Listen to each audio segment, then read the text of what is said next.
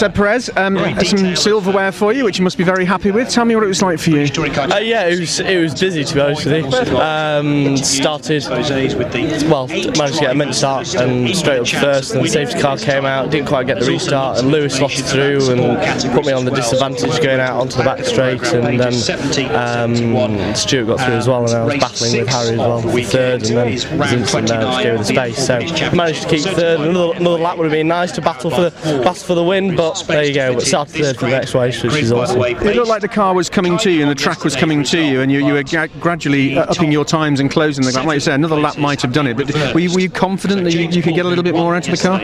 Yeah, there's definitely something there. I mean, the track out of the back's really greasy at the moment. It's horrible, really. But it was just constantly trying to chip away and trying to use the track to our advantage as much as we could. But, yeah. A lot to take into the next round as well. You must be quite confident of a good showing there as well. Yes, hopefully we can capitalise on that next race. Started third as well, nice and high up, second row. So yeah, see how we get on. And the sun's come out as well, which is a good omen, isn't it? Yes, thank God, some sun. It hasn't been very nice after yesterday's cancelled race, but yeah.